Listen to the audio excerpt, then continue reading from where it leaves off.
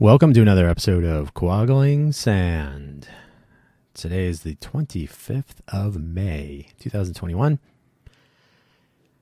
I'm trying now to record weekly on Tuesday because no extra time on Mondays lately. But Tuesday I can at least figure out where Monday left me to get into the week, and then I can end with the other newsletter. Did I mention that? I'm using Substack for the show notes newsletter that will get sent out when this particular episode and each weekly episode gets posted to Anchor. And then at the weekend, rather than doing yet another episode of the show, I can send out a little update newsletter, and if anybody wants to subscribe to that, it's totally separate. So you can, and in so doing, I'm trying out the two newsletter services, which I will eventually comment on. I'm going to touch on one thing in this episode. Do we really need MeOps? Yes, we do. Let me tell you why. After I take a drink. A little water for the our weather in Las Vegas is getting slightly drier, maybe. I don't know. Anyway, as I'm making this show, actually right before, I was configuring my Google Takeout for Google Photos. I have two accounts. I have multiple accounts actually, but I have two accounts that were connected in some way to an Android phone or tablet or whatever over the years. So I have photos in the Google Photos feature, application, service, whatever it is. I have photos in both accounts in the Photos view of my data from like 2012. I think I had my whenever they enabled uploading of photos, I guess that's when it started. I've had an Android phone since the first Android device, so somewhere back there. Those were cool phones, even though they were big clunky things. But that's for another day. I do miss a keyboard phone. So I'm doing the Google Takeout on my other account because I've since had Google Fi. I basically went all in on Google Fi with one Google account. And so the other one is sort of like, I have Google One, I back up all my photos in original quality, whatever that really means. So the other account, if you don't know this, they're Google, I know this sounds crazy, but they're changing the way one of their services works. At least they're not getting rid of it completely. So Google Photos on the other account that I have not paid anything for, I'm just going to take them out and not deal with it. So I downloaded it was about 7.5 gigs of data. So to Google's credit, they do make it reasonably painless to download your Google Takeout, aptly named. But it occurs to me, and so when you read the show notes, you can read about my views on Flickr, which I've been a premium user of since I think it was 2009, whatever it was. It's in the notes.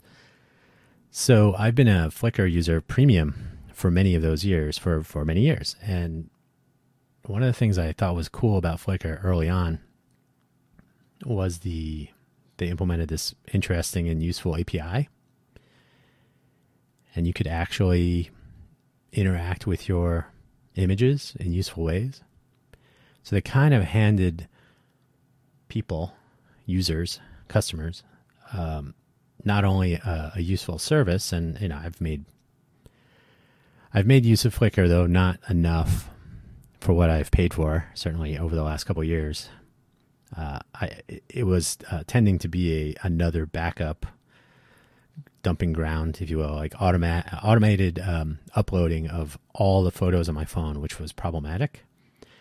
I don't need every screenshot and every downloaded image or any, there were just tons of things that were not my photos. So the Flickr branded mobile application on Android is problematic, but in general, I had relegated Flickr to other backup. So Amazon Photos with Prime, upload all day, Google One, so I get more Google Drive space and Photos premium features and all that, and Flickr. But Flickr is still a capable platform, and I do appreciate that in the context that I'm going to get to, which is enabling customers, users, people to do things rather than letting them. And you can read my thoughts on this in the notes, so I won't harp on it here. But I'm noticing more and more that the notion of letting your customer or your user do something, it's touted in reviews or in press releases and whatnot that now Android lets you, fill in the blank. It could be lets you adjust the brightness, lets you have a night mode, or changing the contrast, or flipping colors, dark mode, I should say, dark mode at night. And this goes for everything, right? So your podcast client that maybe you're listening to this with right now, your podcast client lets you download a podcast. Well, what does that mean? Lets me. I could download a podcast without your application. So what is it really doing? Is it enabling me to consume what I would like to consume, a podcast or a video or read an article? Is it enabling me to do that when I'm offline? Maybe I'm out for a walk and I don't have good cell phone coverage away from my home Wi-Fi. So I'm just noticing more and more the difference between let and enable. And that kind of brings me around to the notion that I think it would be interesting and ultimately useful, although not without risk of, give somebody enough rope and they'll hang something. But I think if those of us who are involved with development of products and services, especially in the technology arena, but pretty much anything nowadays, if you put yourself in the place of your customer or user, I don't know why I'm differentiating those, but I am. So put yourself in their place and, do I want to be let? Do I want to, hey, this coffee machine lets you brew 2 different kinds of coffee? Or it enables you to brew as many different kinds of coffee as you can imagine. I had an interaction with Spinn, Spinn, one of the co-founders. And they are convinced that their coffee machine, which makes a centrifugal, it is literally a centrifuge. Yeah, I know, centripetal force, the fictitious centrifugal force, but it's a centrifugal espresso machine. And they had the mechanism on display at a food tech sort of mini show as part, kind of attached geographically and temporally, but not administratively, to CES about 2 years ago. So I met these guys. They're based in Holland, and the mechanism, fit in your hand. It was a small motor with a chamber to spin the coffee and water, and there was a little grinder, and so all this self-contained unit. And one of the things we discussed was that they have tens of variables that they measure. I'm going to guess not only the mass, that I'm hoping they measure the input mass of the coffee bean, output mass of the grind, I don't know if they can determine the grind size. That would be tricky. Certainly you have the setting of the burrs, but what do you actually end up with? There are ways to do that, but probably not at that price point reliably. Water temperature, water volume, and many more things. I think they measure TDS, total dissolved solids. They can probably measure output temperature. So anyway, there are tens of variables. And the user interface shows, I'm not picking on Spin, by the way, but this is just a really good example in my opinion. I've never actually, I had a sampling, I think I had 2 espresso shots out of the machine they had set up at the table, and then they had one inside view that you could, there's the mechanism. So the coffee was fine. It tasted great. So I believe it's an application on a phone, which is getting to be a little weird on its own. You must own a mobile phone to use your kitchen in the near future, I think, or anything. But anyway, so the application, the workflow for the user was you take a picture of the coffee bean bag or container, which I guess that means don't throw it away. There are programmed profiles for the bean. Put in your beans and you get espresso, and you can adjust, I believe you can adjust temperature, amount of water. So basically out, do I want a solo doppio? And I haven't looked at the app in a long time. So I think it was temperature, output temperature, I hope, water volume out, and probably strength, some variation of, I guess that would be in conjunction with the water volume. So you set these 3, I think it was 3 settings, and it does its work, and you get your coffee out. And I said, would it be interesting to enable people to have access to many more of the variables, certainly the measured values, and then the settings, to adjust the coffee to their own taste and possibly even learn, practical learning, experimental experience about what happens to coffee when you grind it too fine, or you grind it too coarse, or you use water that's too hot, etc. Or, hey, maybe I need to, it would be cool if they actually measured, this would be way out of the price range, but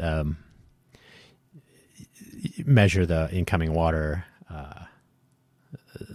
maybe you could say salinity, but a way to measure, you can measure the conductivity, right? So the mineral content of the water grossly, it's not going to tell you how much magnesium versus sodium's in there, but I just thought it would be interesting to enable the coffee drinker who has purchased this little coffee reactor with so many variables, so many knobs and dials and buttons virtually, internally. Why not enable? They thought that was a crazy idea. They said, well, no, we have it programmed. It makes the coffee that the bean, the provider of the bean, the profile that they have established for what they would call an optimal cup. What is an optimal cup of coffee to the end user? It's the coffee that tastes good to them. And if they're not allowed to change it, this coffee machine lets you brew the coffee prescribed by the source of the beans, or the roaster, whatever that model of specification is. So they let you make a cup of coffee. I feel that they should enable you to experiment with the device that you've purchased. So that was a point of contention. Neither here nor there, except as an example for here and there. So Flickr enables you to download all your photos, by the way. And I did that when the mobile application was uploading every item, everything it could find on my phone and across multiple phones. It was going nuts. And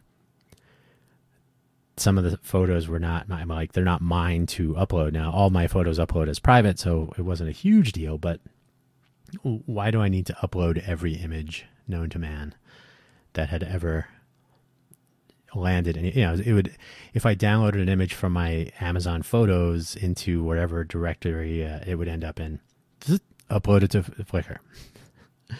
Like, I already had that uploaded, so it would end up looping, and anyway, it's kind of a administrative nightmare. But so I downloaded everything that was uploaded again. I figured, okay, I'll just make sure I keep it, and then I deleted everything that had there was no reason to. I don't need 1,000 screenshots from 5 years of phone and device use. But anyway, the Flickr idea to me is much more interesting than, say, Instagram, which is there is an unofficial API. There's a bizarre API that Facebook provides now that you must be a business. It can't just be my account. And it becomes like, what are they going to let you do? And that can be a little bit frustrating. But I guess in exchange for the free service that is pelt me with advertising and collect all of my data and share it with your advertisers and profit, you get what you get. So there's something I was going to talk about. Bear with me. I found it. I'm going to edit out a little bit of silence that was there. I was checking on something that I wrote down. So anyone who's ever used GitHub knows about the actions now. GitOps, I think they're calling it. Anyone who's ever used a Makefile, anybody who's ever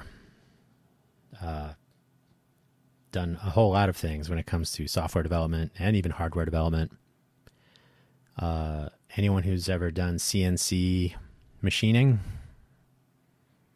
anyone who's ever automated a spreadsheet, right? There are tools and methods that exist if you are willing to dive in to accomplish things like, hey, I would like to apply a filter to all of my photos. Hey, I would like to update particular files based on some particular parameter. Hey, I would like to add some metadata to the files in this folder that are the data themselves are derived from somewhere else. So there are ways to, and these are simple examples, but there are ways to trigger on things and to connect things and to take certain actions. And there was probably one of the first consumer facing tools that hinted at this was called IFTTT, IFT. So if this, then that. And it introduced the user to a fairly rudimentary programmability to take, a social media post. If Instagram photo posted, then share to Tumblr. That was one of mine. If Twitter post tagged with something, then share to Facebook, right? So all these fairly simple one-shot, test, trigger, test, action, done. And that was interesting. Although anybody who ever checked out Yahoo Pipes would be like somewhat disappointed with the limitations of IFTTT, but Yahoo Pipes and a lot of Yahoo everything, always a little hit or miss, which is a shame because Yahoo Pipes was substantially more innovative, but a little bit more complicated to use, which that's the way it goes.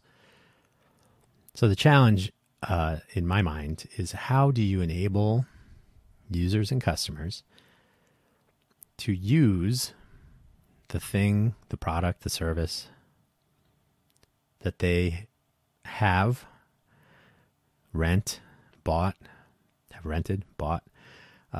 subscribe to, whatever. How do they get to use that product the way that they want to?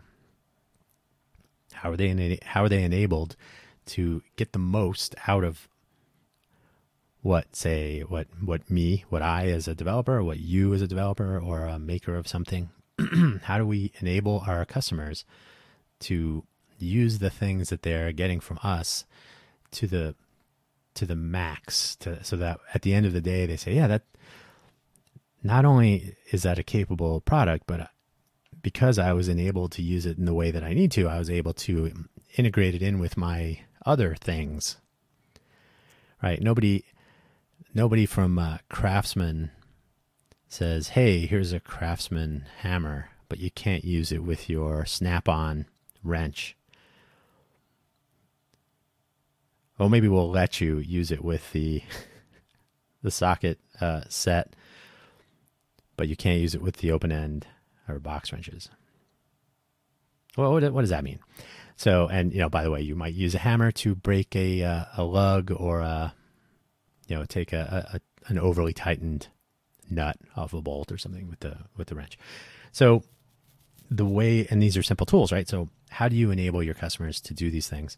So the coffee machine example I gave, or today everybody has a phone in their pocket, and Apple is notoriously more locked down, but Android is not much better in many respects. How do you, hey, it lets you automate something. Now we have Google, what the hell's it called? I don't know if it's Actions.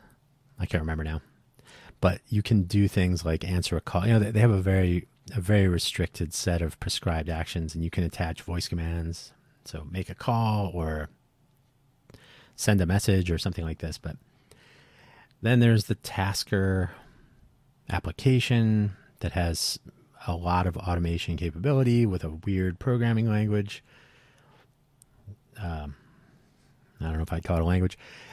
You can certainly install Python on your phone or other programming languages. You can install Tmux and run a little Linux machine or a Linux installation on your machine.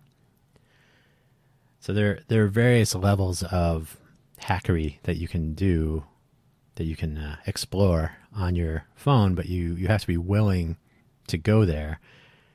By design, they are not out to enable. They're really, when you think about it, they're really out to keep their users in a sort of a fenced off area under the guise of protecting the user, which to some extent they do. But it can be very frustrating. Sorry, you don't have root access. Sorry, you can't do that. The application has stored data in a private area. For example, if you're using WhatsApp, they are fairly notorious about storing the data on the phone, on the device, to a directory you can't get to. So you have to use their own data transfer scheme if you want to move an account from one device to another. Very restrictive. It's a reminder that that they are letting you use the application to communicate with people. So this is one of the reasons that I've been migrating away from restrictive sandbox, silo applications and services, and swinging back towards, you own your data, you can use the service the way you see fit. I will say that Anchor, which is a nice turnkey, hey, you want to host a podcast? It's free. Upload it. You're up and running. Here's your URL for your feed. Here's each episode. Yeah, okay, nice. And they redistribute to, out of the box, I think it's 3 or up to 6, kind of automatically. I think one of them is Spotify, and one of them is, I'm not looking at it right now, but,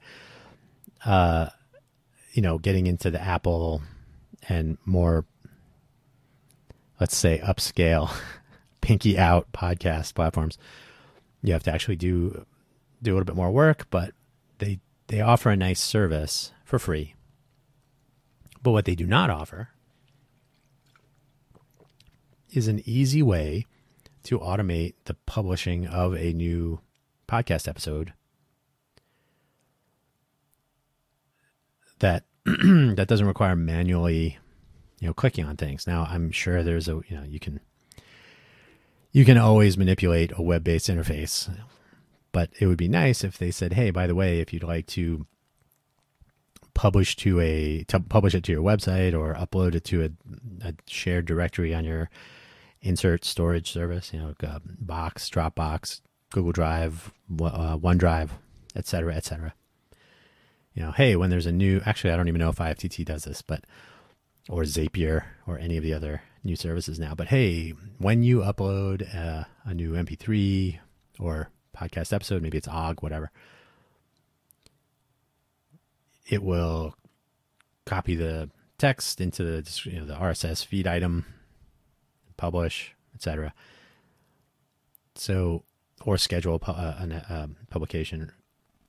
There's a fairly straightforward workflow that can be triggered from a master or main RSS feed. Right, that's my primary feed. Anybody who does most things in computers, there's a primary and a secondary notion, right? So why can I not automate my podcast episode publication? Well, because they do not let me. Similarly with Substack and with Review, they're both nice and they have a lot of features. If you haven't tried those, why not? Free. But Review enables you to connect data sources.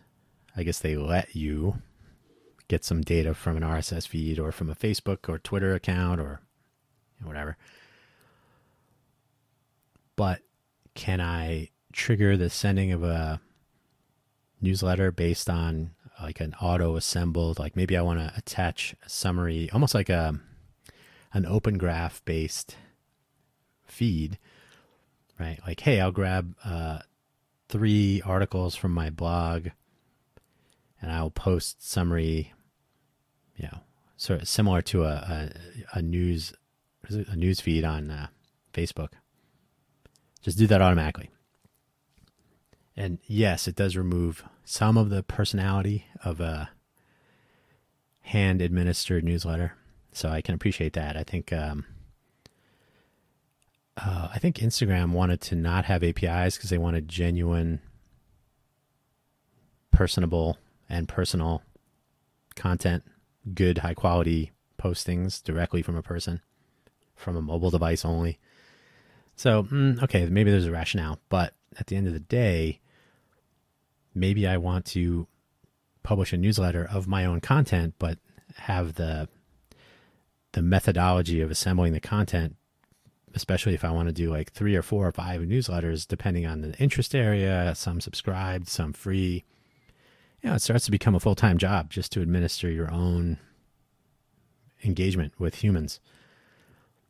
And maybe that's where the value proposition is. I don't know. But either way, the tools I'm using in association with this podcast are not easily automatable. So that will probably be a topic of discussion later when I say something like, hey, guess what? I'm only publishing at the main URL for an RSS feed. By the way, RSS feeds need to go, but that is another discussion for another time as well. I think they're a throwback to the good old days when internet connections were slow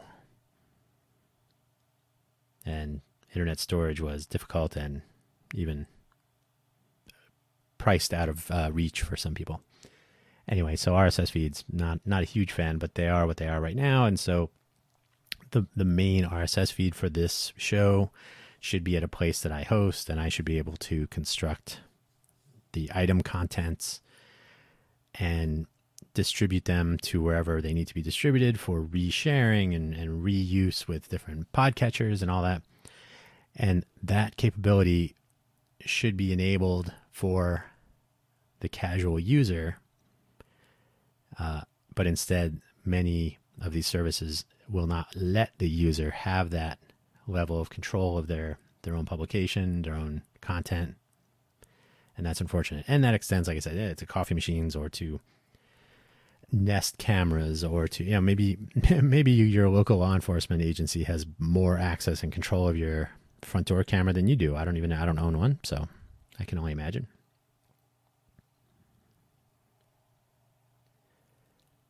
Hey, it's story time. I'm going to tell you a tale about my time at Palm. I owned a Palm Pilot 5000 when they first launched. I can't remember how. I think I got the developer version or something.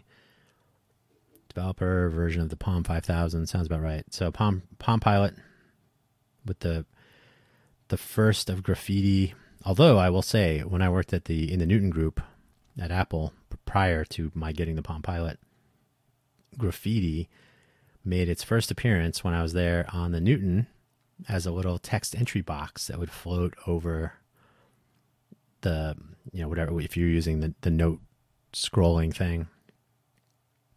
By the way, the note app, the note application on the Newton, I think was an interesting, cool idea. Maybe that needs to make a comeback. It's another idea for another time. Anyway, so the graffiti box was floating over things, and you would, what is this? An A is like an upside down V. And after, I want to say probably 3 years or so, I actually had a MessagePad 100 that got stolen when I first moved to Silicon Valley in 1993. So I think I was in the Newton group around 96, say. So MessagePad 120 was out. We were working on the MessagePad 2000, which actually did ship, I think. Anyway, so the graffiti application was pretty cool, but very weird.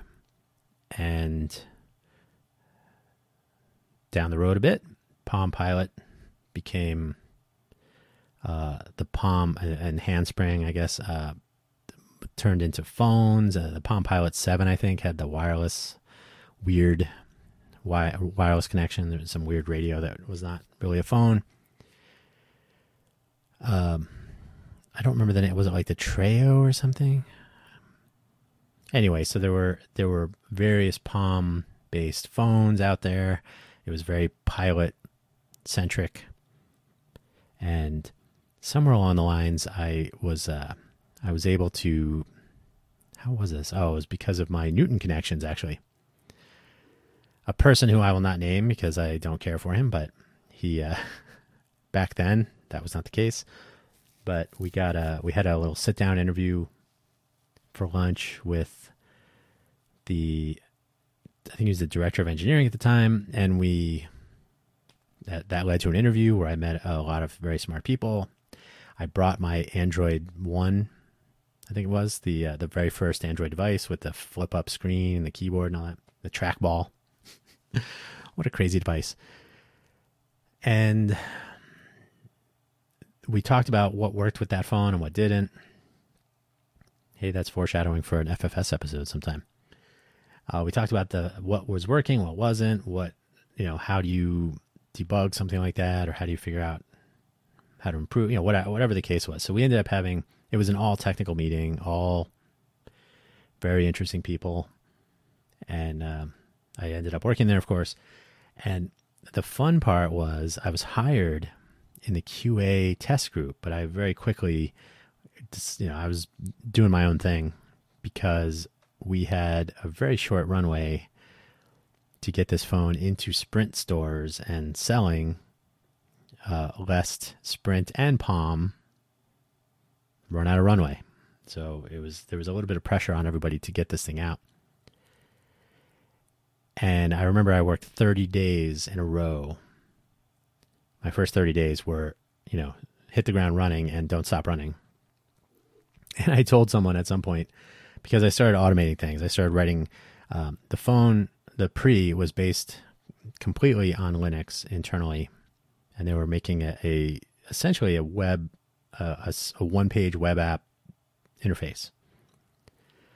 So you'd write JavaScript apps, or you could write shell scripts, you could run Python, it was just a little Linux box in your pocket. One of the coolest things I had ever played with as far as like this is a commercial product that is essentially does everything my desktop computer could do, obviously with less memory and less of everything. But it was that is where I think mobile devices should go, not these weird silos. Anyway, so I was there working all the time. For better or worse, I could walk to work in about 20, 25 minutes because there was a giant field or something in the way, but it was slightly faster to drive with traffic and turn signals. Walking because of the terrain was not quite as convenient, but I could walk there. Was that the case? Or no, I'm thinking of Jawbone. But same with Palm. I could walk to Palm pretty easily. It would just take a while. So I was close enough, though, that I did get a phone call at 4 a.m. one time, and I did show up to address a potential issue. But we'll get to there in a second. So at some point, there were 3 flash memory vendors on the approved vendor list: Micron, Samsung, Hynix. So Micron was domestic, out of Idaho. Their flash parts that we're going to use in the design were problematic in that if you removed power, they would corrupt the data on the flash. And because the Palm Pre had a user serviceable battery, which you see less and less often, partially because of this problem, if the user pulled the battery at the wrong time, all of the storage would be corrupted. So corrupting during a write is that's unfortunate, but if you could liken it to like a record needle getting dragged across. Do you know what vinyl records? Yeah, a needle getting dragged across the entire record, scratching everything if you turn the power off to the turntable. So not a good fit. So that got removed from the AVL, which left us with 2 vendors of flash memory. So somewhere between that point and a very, very urgent meeting, there began to be a realization that something weird was happening, and there was some data loss if you were emailing people, or it was, a lot of activity. And that's where it starts, right? You have no idea what's going on, so you have to try to reproduce these things. And I wrote a Python script that would, from the phone, was it from the phone or from? No, you could do it. Well, anyway, you could run it anywhere, and it would just start sending email to any accounts that you could then sync with the phone. You could, using IMAP or whatever. Because that was the first symptom, was receiving a lot of emails. So we just had it emailing like crazy, receiving emails. Eventually, it became clear that it was disk operations. And then here's the challenge. Everything was tight. Everything, including allocation of devices for development. So literally wandering around our building 3 where we were developing the pre, asking to borrow extra, hey, you have an extra phone, And so we ended up with I think I had 22 phones, maybe, device under test, DUT, if you like.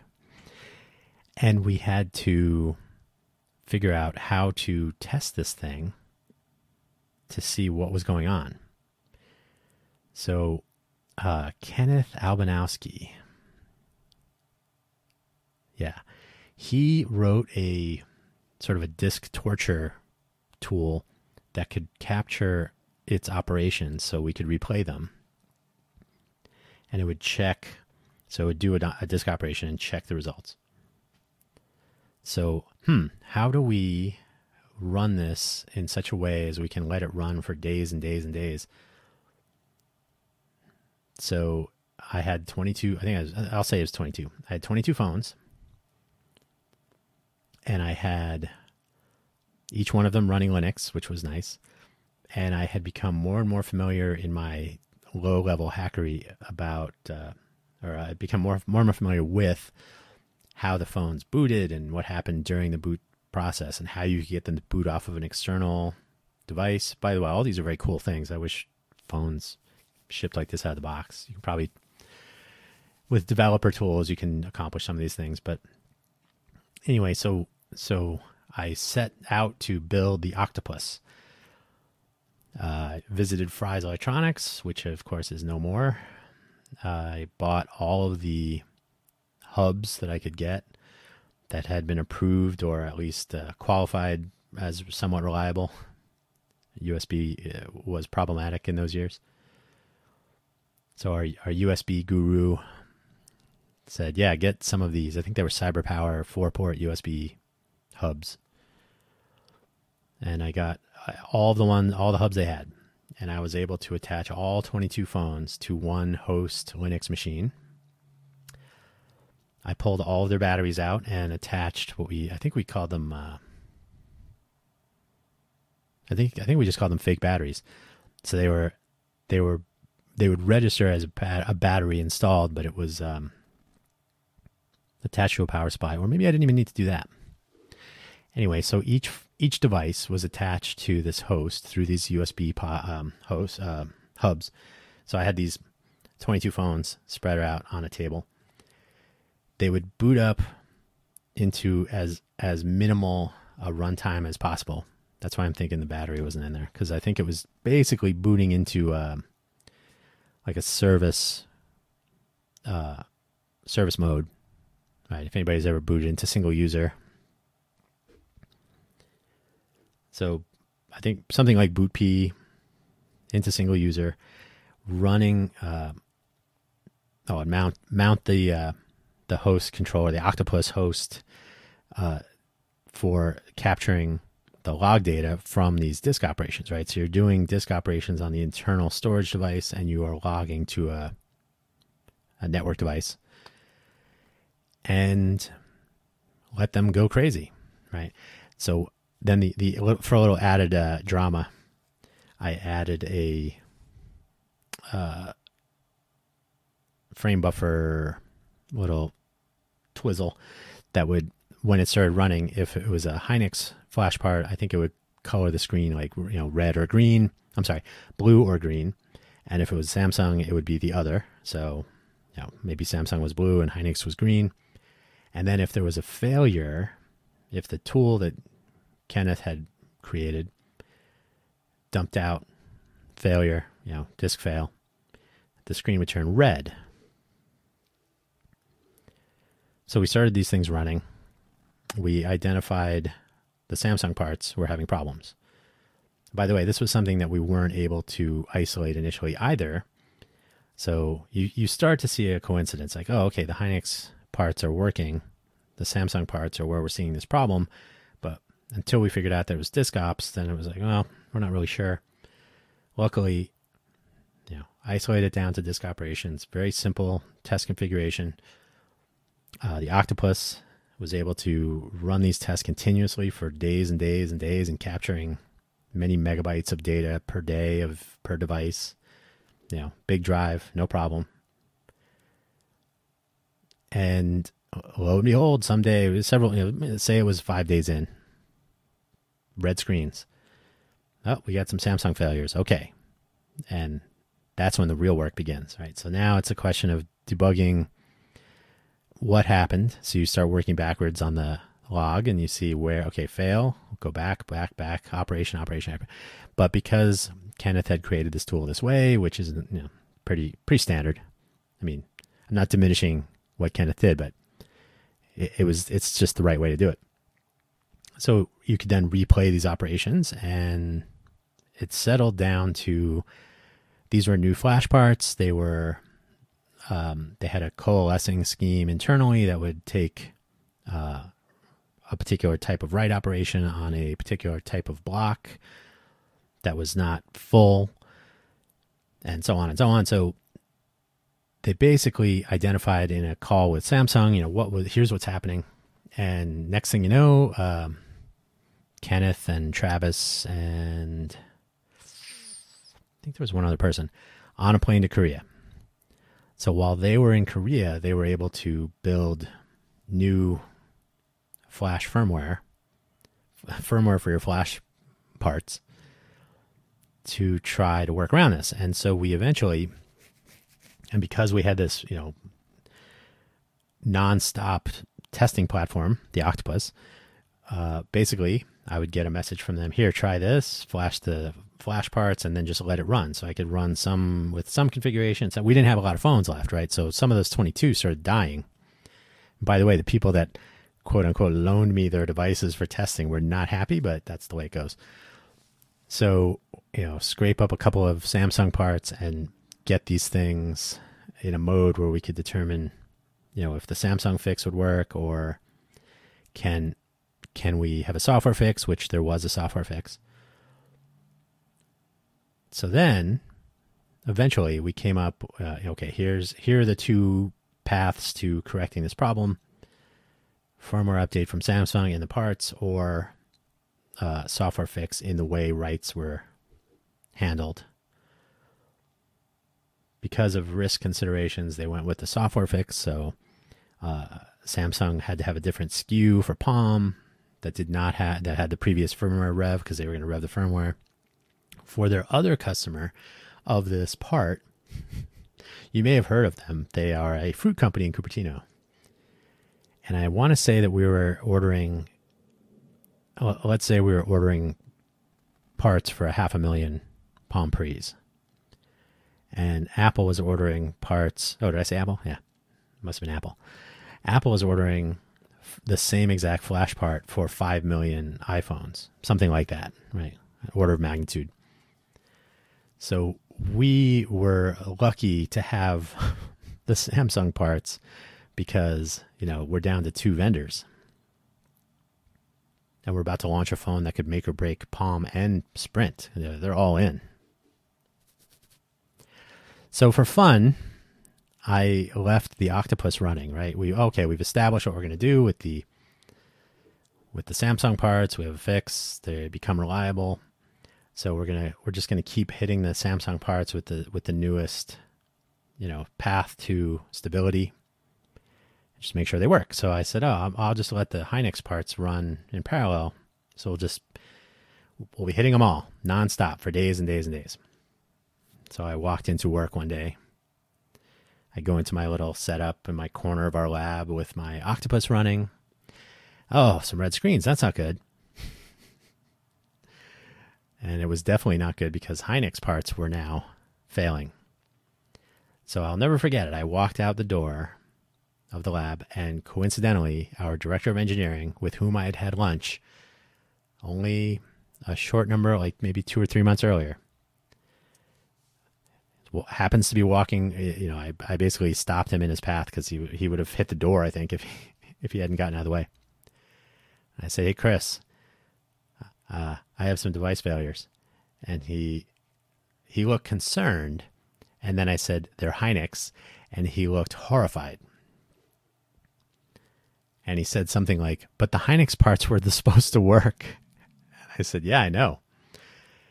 And this led to another emergency set of meetings because suddenly our, order of magnitude smaller part order from what would become our only supplier of flash parts. And, there was no selling a phone without flash, right? So the make or break vendor, Samsung, was now the only vendor because Hynix parts were failing. And we would find out later, while I was still at Hynix, we would find out that their wear leveling algorithm in the flash part would eventually stop. And so as we were hammering these flash parts with reads and writes and whatnot, it would eventually just write the same block over and over. And somebody was able to get a micrograph of one of the failed parts, and it, for lack of a better term, had a burn mark because the flash part, the block where it was doing these continuous writes without wear leveling at all, had destroyed itself. So take from that what you will. The take home for me was that a little bit of like hackery in the dark, right? I had no idea that Hynix parts were going to be a problem. Nobody did. But I had gone to the trouble of setting up this machine. And by the way, Palm at the time had a Solaris machine from Sun that could run one test on one test device. I could, one device on one Sun, but so this is an entire Sun workstation. The dot in the .com, those things that could handle all kinds of stuff you threw at them. I'm attaching one Palm Pre and putting, some huge, like 4 megabytes or some large amount of test infrastructure onto this device. So it's not shipping. It's not a legitimate product test. And you got to run these tests for a couple of days and you get one output.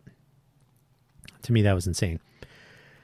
So the ability to enable some ingenuity, some ideation and innovation can sometimes solve company-killing problems. And so it was a good learning experience for me. And I've often told people that I look fondly at my learning experiences from Palm, even though it was kind of a headache. But it was a very interesting experience to see how coloring outside the lines can definitely save the day now and then. I did on one occasion say out loud, when someone said something about automation or writing some test scripts or whatever it was, I said, I just want to work less. And that somehow came back to me as someone, they heard you complaining that you don't like working here. And I said, no, I've been working here every single day since I started, more than 10 hours a day. I want to work less. I would like to work like a normal person, go home at the end when the sun is still out, maybe work. So it was that sort of a work environment. People were on edge, to say the least. But it was an interesting outcome, and it kind of reinforced my own personal notions about the thinking outside the box, right? Like just because a management architecture, the hierarchy of people distancing themselves from the day-to-day grind, because they have a plan in mind, doesn't mean you should ignore the other things you see along the way. So it was a good learning experience. It led to another interesting Palm story, which we'll talk about another time, when it comes to analyzing a production line, which would come in handy later when I went to Jawbone and did manufacturing analytics, which wasn't why they hired me, but because nobody else was doing it, I just decided to do it. So we'll get to that another time. Anyway, so yeah, the enabling people to do things. And as it happens, I have a different podcast that you may remember. I've mentioned the FFS. I call it FFS Talk podcast because FFS itself is the internet is lousy with those 3 letters, and can't get a Twitter handle for that. So FFS Talk on Anchor and FFSTalk.com on Twitter and so on. I did an episode yesterday. I recorded it yesterday, about an hour of just me rambling, unfortunately rambling, about changing the world. And since I committed the hour of talking to audio and uploaded it and published it, it occurs to me that I left out a whole bunch of stuff, and I had the show notes had some things in it that I didn't actually end up talking about, which were relevant, which I will now follow up after I record this and publish it. I will publish part 2, the unplanned part 2. But it's sort of interesting when you look at changing the world or some lofty goal like that. Palm was going to ship a fairly, not revolutionary, but definitely more than evolutionary device for the time, I mean, it was a really impressive little pocket computer, and much more hacker friendly than the things you can buy now. Enabling users with things like that, it would be amazing to see what people could come up with. And my time with Intel in the Maker Innovator Group, that basically crystallized that notion that when you enable people, they have better ideas than you do. So changing the world, part of changing the world is to determine what that change is doing. If you are changing the world by enabling people to do amazing things, to harken back to Steve Jobs, he said, humans walking are not so efficient, but when you put them on a bicycle, they become the most efficient biolocomotion entity ever. So when you enable people to multiply their efforts like that, to apply their own leverage, it's amazing what they'll come up with. And I think changing the world is going to include more enabling, less controlling, less control for the sake of control, or less control for the sake of profit. So the entire maker notion, enabling people to turn their ideas into reality and all that stuff, I think that is a key component of changing the world, or continuing to change the world. So I'm going to have to I'm going to have to augment with a bonus follow-up episode, the continuation, part 2, delivering Big Delta 2. And I had an entire bit on physicists talking about string theory and M theory, and there's a physicist in Germany, Sabine Hassenfelder, who does, I believe her podcast is Science Without the Gobbledygook, and Eric Weinstein calls her in an interview I posted in my show notes for that, which I never even got to. He calls her a curmudgeon, a physics curmudgeon, because she's kind of the voice of reason, and I think that's invaluable. And so when you enable that sort of interaction with your users, where they can say, hey, this doesn't work, or hey, I did this with your product and it works better like this, right? Everybody wins. So something to think about. In my show notes for this episode, I also have a list of tools and services that I'm migrating away from and the replacements. Just my ongoing effort to make things around me work for me. As I get older, you get older, same time. Crazy. But I'm starting to realize that I really don't want to waste my time on bad customer service, on products that don't work, products or services that I spend my time and or money on that don't do what I need them to do, or that do it poorly. Who has time for disappointment? Not us. So, on that note, I want to thank you. The show notes are at quagglingsand.substack.com.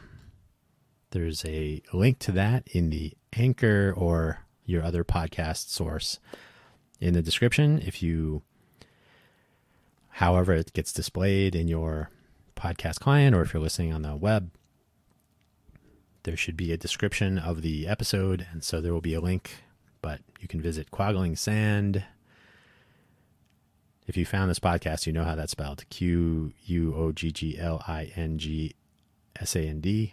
Quaggling Sand. It's, of course, what I called pins and needles. When circulation returns to your hand, your foot, or whatever, when you've been sitting on one of them. I think I was 4, something like that. So quagglingsand.substack.com for the show notes newsletter. There will be a link to this individual episode in the newsletter. So if you are subscribed, you will get a link to the newsletter itself in the show note description. It sounds very confusing. This is why I should just publish the whole damn thing myself. But quagglingsand.substack.com.